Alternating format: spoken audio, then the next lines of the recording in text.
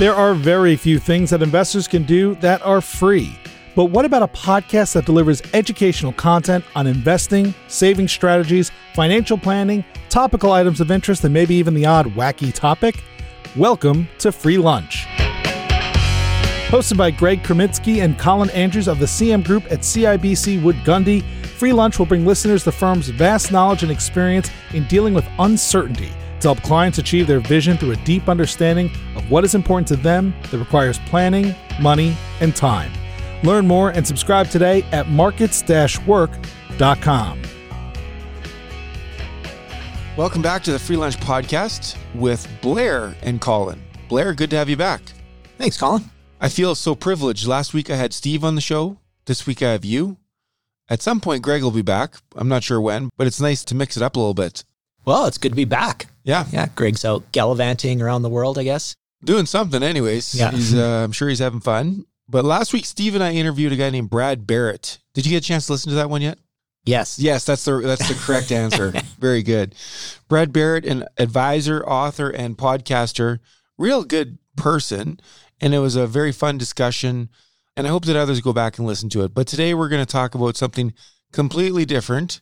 I think the correct term is we're going to pivot.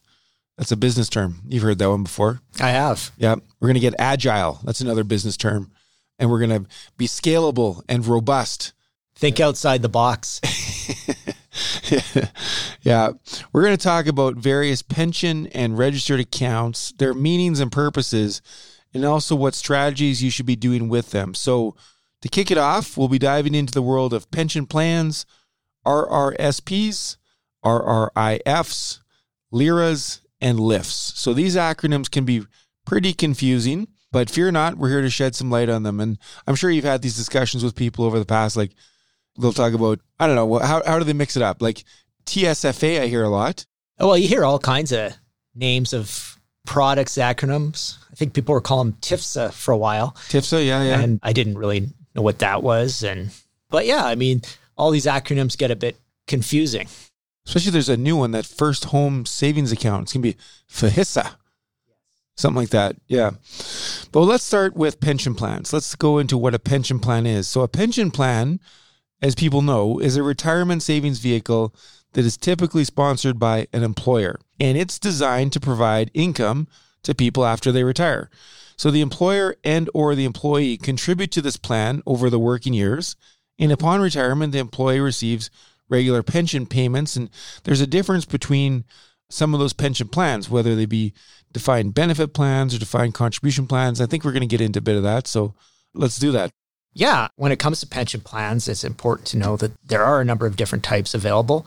We'll go through them. I mean, if you've been with an employer for a long time, 15, 20 years, and some people have been, it could be a large contribution that you have employers put in. So one key distinction, though, is between defined benefit pension plans and defined contribution pension plans. And we talk to a lot of clients about that because that can be a little confusing. And these are very different because they remove the onus from the employer to the employee, depending on which plan it is, right? So defined benefit pension plan is typically offered by employers and guarantees some specific retirement benefit based on factors such as years of service, salary, etc.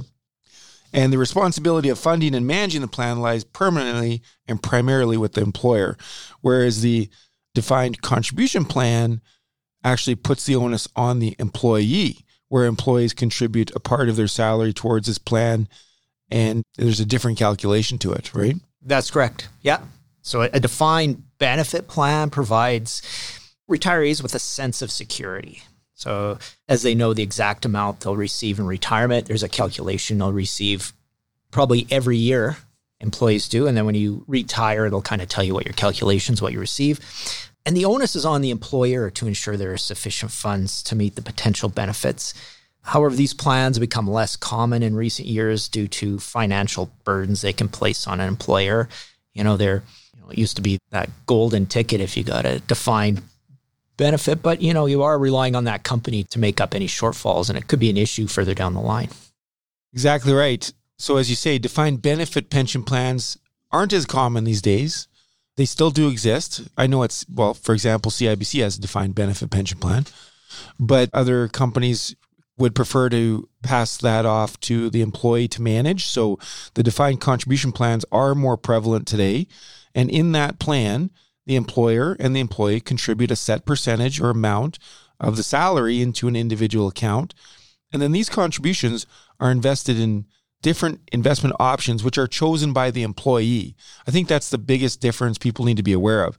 In the defined benefit plan, the employee does not have a choice. It just goes into a pool that is managed by the employer, whereas in the defined contribution, it is absolutely 100% the employee's choice, which directly can impact the results, right? Exactly. Yeah. Contributions made to a defined contribution plan, along with the investment returns, decide really what the account balance is going to be at the end of the day. So it's not as much as, upon retirement, the employee can use the accumulated funds to generate retirement income through options like what we're going to talk about, RIFs and LIFs. Mm-hmm. Unlike defined benefit plans, retirement income from the defined contribution plan is not predetermined and really depends on the performance of the investment. So you have to be on top of these. Yeah, and I've heard people argue both for and against both plans, because some employees might say, well, if I have a defined contribution plan, then I get to choose my outcome. I'm sort of steering the ship. And maybe I like that flexibility over how much growth I'm going to have. Where others have a defined benefit plan say, well, I like the fact that I don't have to think about it. It's just a set dollar amount that is guaranteed, right? So that's a huge difference, I would say. Well, it is. And we talk to clients all the time, if you don't really understand finance, it can be, you can go to the stereotypes where you're buying stocks and you're trading and you're taking this type of risk. But whether it's defined benefit or defined contribution, you still want to manage it like a pension. This is what's going to provide income for you for the rest of your life when you quit or leave the company or emergencies. So knowing what the difference are and how you should manage it it's what we're here for. For sure. And I've also seen in the past certain occupations tend to commute defined benefit pension plans for different reasons. Like I've had people that are, more like firefighters, police officers, those type of people that for whatever reason, they want to have the funds for their estate. I don't know why. Have you run into that in the past? Yeah, it's pretty common. People ask about commuting the value of their portfolio. Yeah. And there's always reasons for it. There has to be a good one because there's significant tax consequences when you commute your defined benefit. Mm-hmm. But, it might be that freedom of you have a large amount of debt. You don't trust the company you work for. You want to start accessing higher amounts so that freedom when you take it out comes into play. And for some people, it may work where they have the tax consequences isn't quite as great, but for others, let's say, just for argument's sake, a nurse who has a very strong pension plan, you have to have a really good reason to commute it because the money should be there. I got a reason that it gets commuted. People lose their jobs. And, then they say, well, what do I do with my pension plan? Well, in that case, you actually have to commute it. And then it becomes a LIRA, which you're going to talk about in a little bit, right? But yeah, it's really important for individuals, I didn't say that correctly, kind of mumbled it, to assess their own financial situation, risk tolerance, long-term goals. And that's going to, in some cases, I guess, determine should they commute, should they leave it, should they change employers, should they, stick with their defined benefit plan where they are, or maybe they like the options of a defined contribution plan with a competitor company. So I guess consulting with somebody like yourself, Blair, doing some financial planning around that is really a necessity. Yeah. Definitely to understand what it is, how it's going to work for you in the future, what you need, whether it's a defined benefit or a defined contribution plan, it's really essential for those savers to take advantage of the retirement benefits while they're with the company. Mm-hmm. That's available to make it, but make conscious choices aligns with their financial goals, and that's again why we're here. There's a lot of buckets you can put your money into, and you want to make sure you're taking advantage of them. What is your saying? A plan without a goal is just a wish? Yes. Did I get that right? Yeah. Oh, okay, good. Well, I just pulled that one out of my back pocket. But all right, well, listen, we're not going to beat the pension plan discussion to death here, but I think, as you say, it's just important to understand what kind of plan you have. But let's move on to some of the other acronyms that we talked about, starting with RRSPs, which stands for Registered Retirement Savings Plan. Now, an RRSP is a personal retirement savings account that allows individuals to contribute part of their income on a pre-tax basis, and those contributions grow tax-free until withdrawal. But the important part there is that it's not tax-free forever. You are taxed when you withdraw the money, right? Yeah. The best term for it's a tax deferral. Yes. So in the future, when that RSP becomes what we call a RIF, RRIF, a Registered Retirement Income Fund, you got to think of it like a glass that you've been filling up. Now you're turning it upside down and it's going to start pouring out. So once you create that RIF, it's a retirement income vehicle, and it allows you to withdraw a predetermined amount from the retirement savings each year. So again, there is a minimum you have to take out, and it goes back to your financial plan. How much do I need to take out? What are their income sources? And because you've never paid tax, and I think this is one thing that confuses people where we talk about a tax deferral. Every dollar you've put in the RSP, you've never paid tax on that dollar. Mm-hmm. So when you take that dollar out, ideally it's growing, but let's say you just take that $1, now that dollar has to be taxed. Mm-hmm. And hopefully it's in a much lower marginal tax rate from you than when you put it in, which is the whole idea of kicking that tax down the road. And the withdrawals are taxable and supply a steady income stream during retirement. Yeah, that's the whole point of it, is that you're putting it in during your working years where your marginal tax rate is at its highest, and you're taking it out during your retirement years when, in theory, your marginal tax rate would be lower, right? Yeah. And if you have a savings plan that provides income much higher than when you were working and you were a really good saver, you know what? People don't like to hear it, but that's a good tax problem. Like you did really well for yourself. Yeah. Now you mentioned the withdrawal rates. Just for our listeners, I know that the quick calculation is, and if there's an age calculation that's more specific, but the quick calculation is 1/90 minus your age equals your minimum RIF withdrawal is the quick calculation. But if somebody wanted to get their real withdrawal rate, they could just give you a call. Yeah. What's your phone number again? Anyways, call Blair. Blair can help you with that. So let's move on to LIRAs, which we talked about earlier. A LIRA stands for a locked-in retirement account, and it is a type of account that holds locked-in pension funds from former employers' registered pension plans. So this would be like, it could be a defined benefit pension plan that was commuted and it goes into a LIRA, or it could be, I guess, a defined contribution plan that also was transferred in that would go into a LIRA. Is that right? Yeah. So the funds are locked in, and they're locked in to preserve them for retirement. So this is a bit of a thorn in people's sides. They say, I've got this LIRA. I can't get the money out fast enough, but the reason they can't is because there's pension legislation that determines how much their withdrawal can be from that plan, right? Well, that's just it. You've moved a pension from one spot to another is essentially what you're doing. And there are ways to get money out if you need it. But yeah, it's exact same legislation that you would have had with your employer. Yeah, yeah. Well, let's talk about life income funds. Can you expand on that? Yeah. So life income funds, it's similar to a RIF, but specifically designed for those locked-in funds we just talked about from a pension or a LIRA. It provides you with a regular income following government regulations. And like the RIF, it does have a minimum amount you have to take out. But unlike a RIF, there's a maximum amount that you can take out. So it kind of locks you into a range. So to summarize there, so RSPs, you contribute to an RSP during your working years, it converts to a RIF, then you start taking it out. Whereas LIRAs that came from a pension plan convert to a life income fund, to which the difference is there's a minimum and a maximum withdrawal rate. I got that right? That's right. It's almost like I was reading it from a piece of paper. All right. Now that we've covered the basics, let's discuss some key consideration when it comes to these retirement vehicles. So one crucial factor is understanding the contribution limits and deadlines associated with each plan. So it's important to contribute regularly to maximize the benefits these accounts offer. Isn't that the old saying? It's like, just do it. Like, Just contribute? Yeah, absolutely. Yeah. Yeah. I stole that from Nike.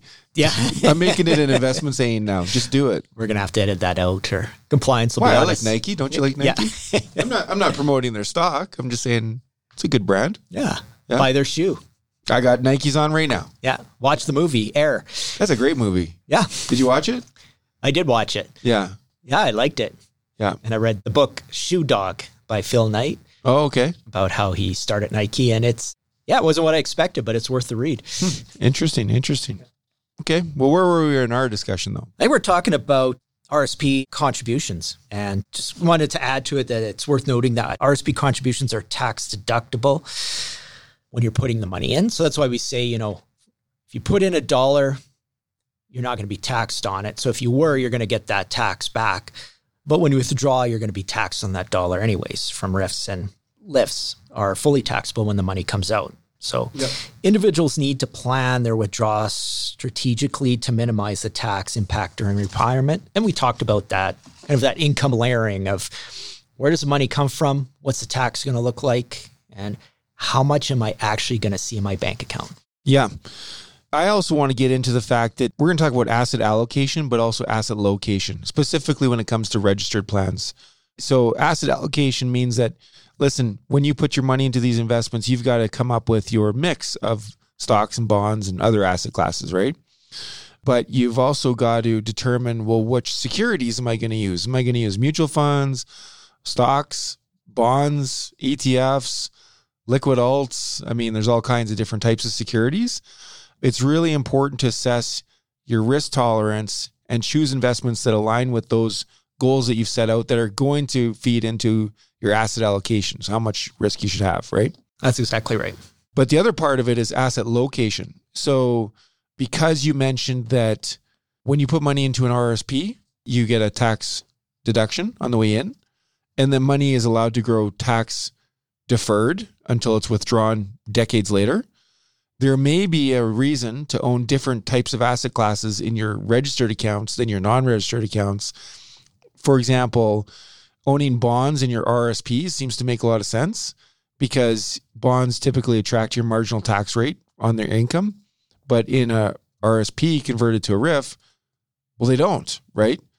The only tax rate that is applied is when you withdraw the money, which is going to be at your marginal tax rate down the road, which is going to be lower, right? Exactly. So I don't want to spend too much time on asset location today, but I think it is a really important subject, and I'd recommend anybody listening to the podcast. I think it's like your parents and my parents at this point. Give us a call and we can definitely go through asset location strategies. Yeah, well, it's just as important as you said, asset allocation. Mm-hmm. More money to you, less to the government. That's the goal. Yeah. What about monitoring?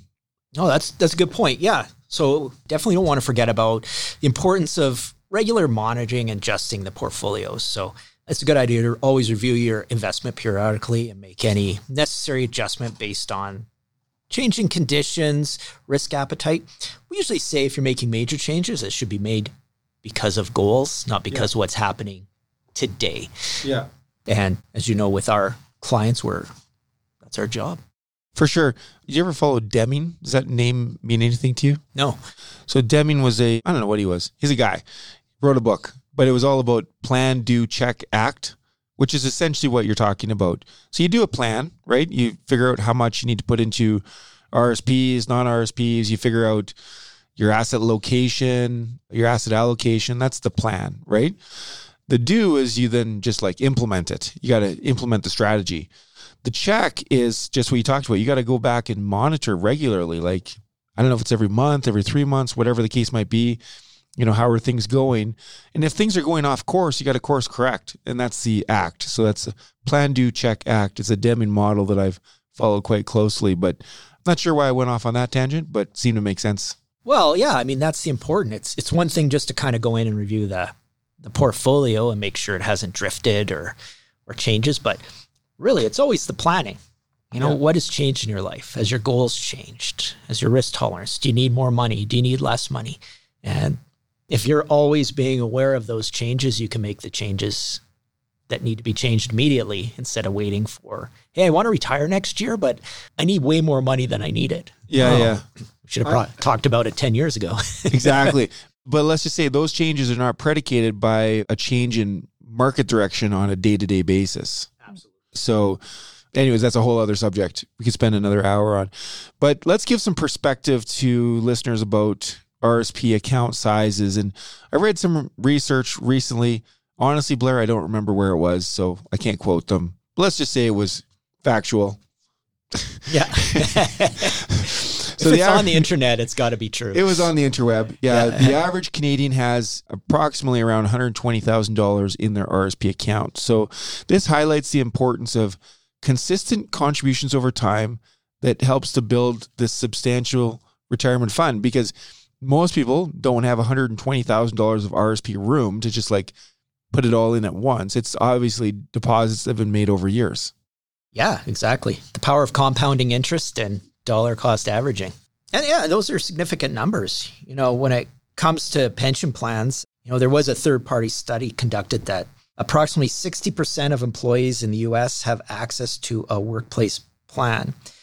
This emphasized the importance of understanding the details of your employer-sponsored plans and taking advantage of the benefits it offers. We have to. There's a reason why you have things like benefits when you work somewhere, right? Those could be health, dental, retirement, life insurance.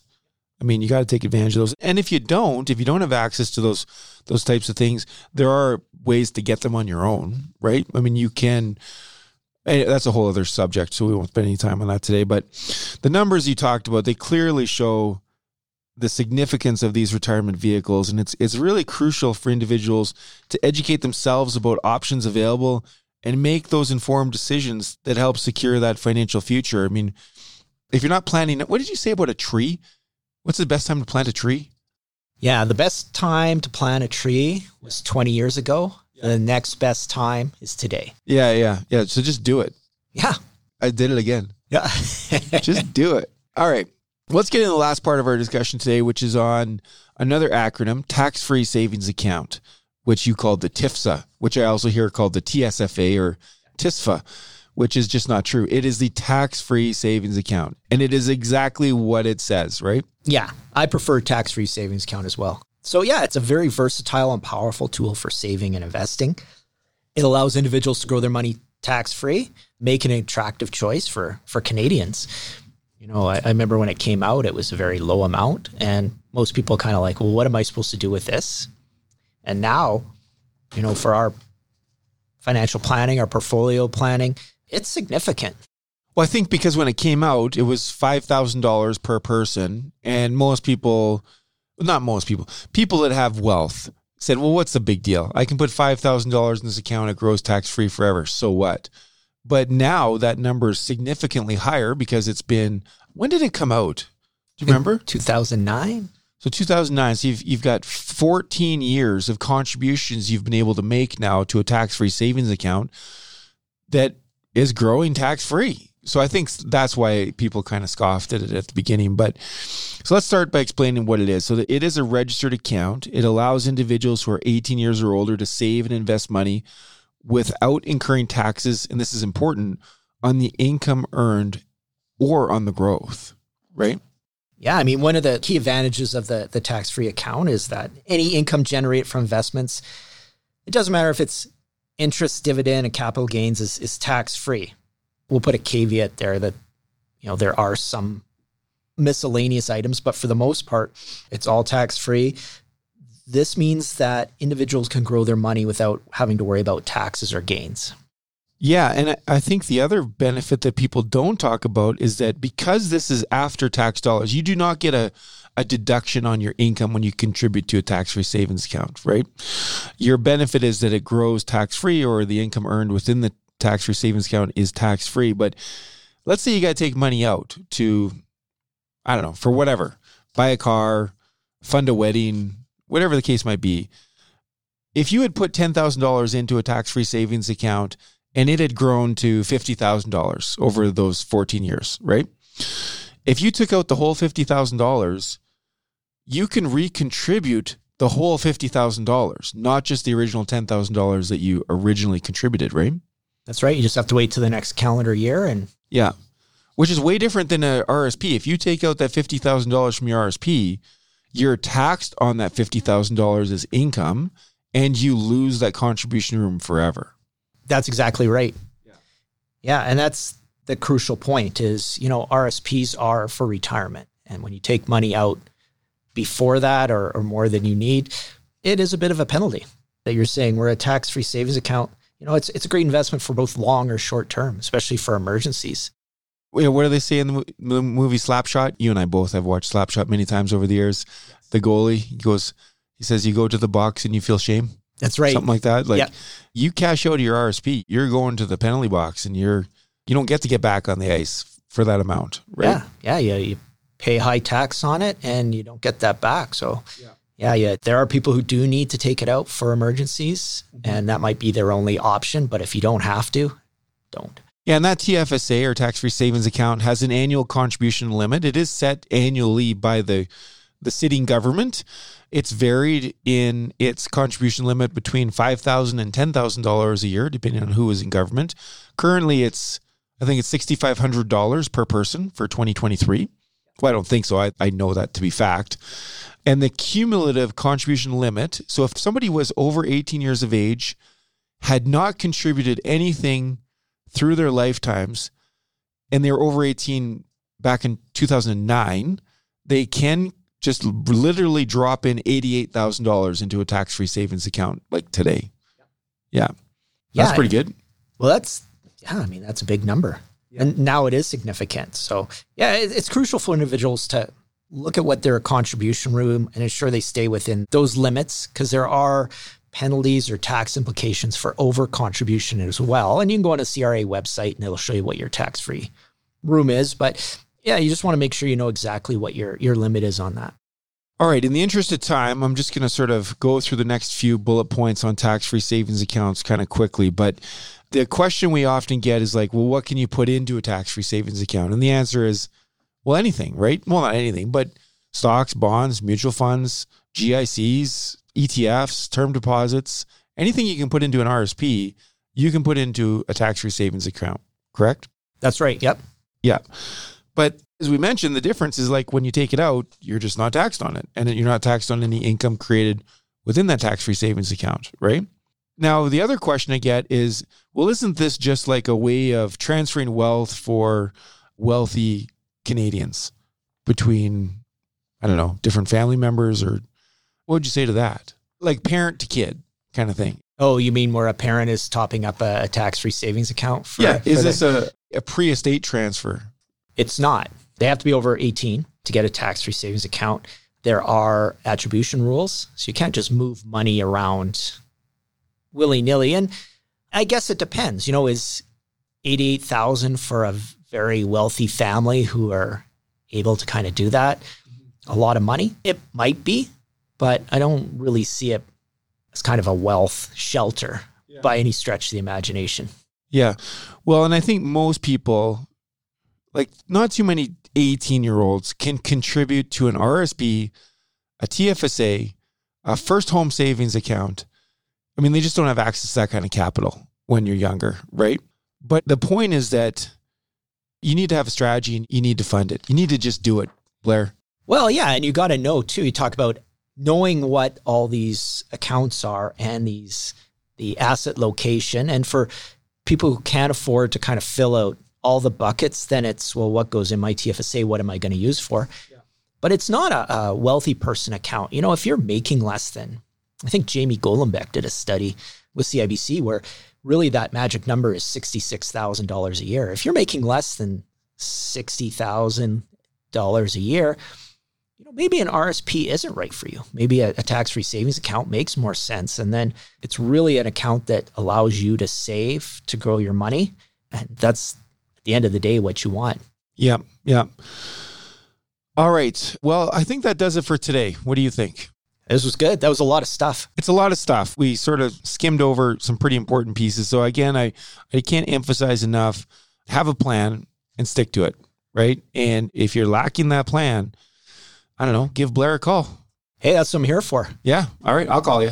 That's right. Okay. All right. Till next time. Okay, thanks, Colin. Thank you for listening to the Free Lunch Podcast hosted by the CM Group at CIBC Wood Gundy. To subscribe to this podcast to get more realistic insight on investing or to connect with one of our talented partners, please head on over to markets-work.com. We'll see you next time on the Free Lunch Podcast. The CIBC logo and CIBC Private Wealth Management are registered trademarks of CIBC. If you are currently a CIBC Wood Gundy client, please contact your investment advisor. CIBC Private Wealth Management consists of services provided by CIBC and certain of its subsidiaries, including CIBC Wood Gundy, a division of CIBC World Markets, Inc. CIBC Private Wealth Management is a registered trademark of CIBC used under license. Wood Gundy is a registered trademark of CIBC World Markets, Inc. Colin Andrews and Greg Kreminsky are investment advisors with CIBC Wood Gundy. This information, including any opinion, is based on various sources believed to be reliable, but its accuracy cannot be guaranteed and is subject to change. CIBC and CIBC World Markets, Inc., their affiliates, directors, officers, and employees may buy, sell, or hold a position in securities of a company mentioned herein, its affiliates or subsidiaries, and may also perform financial advisory services, investment banking, or other services for, or have lending or other credit relationships with the same. CIBC World Markets, Inc. and its representatives will receive sales commissions and or a spread between bid and ask prices if you purchase, sell, or hold the securities referred to above. CIBC World Markets, Inc., 2023.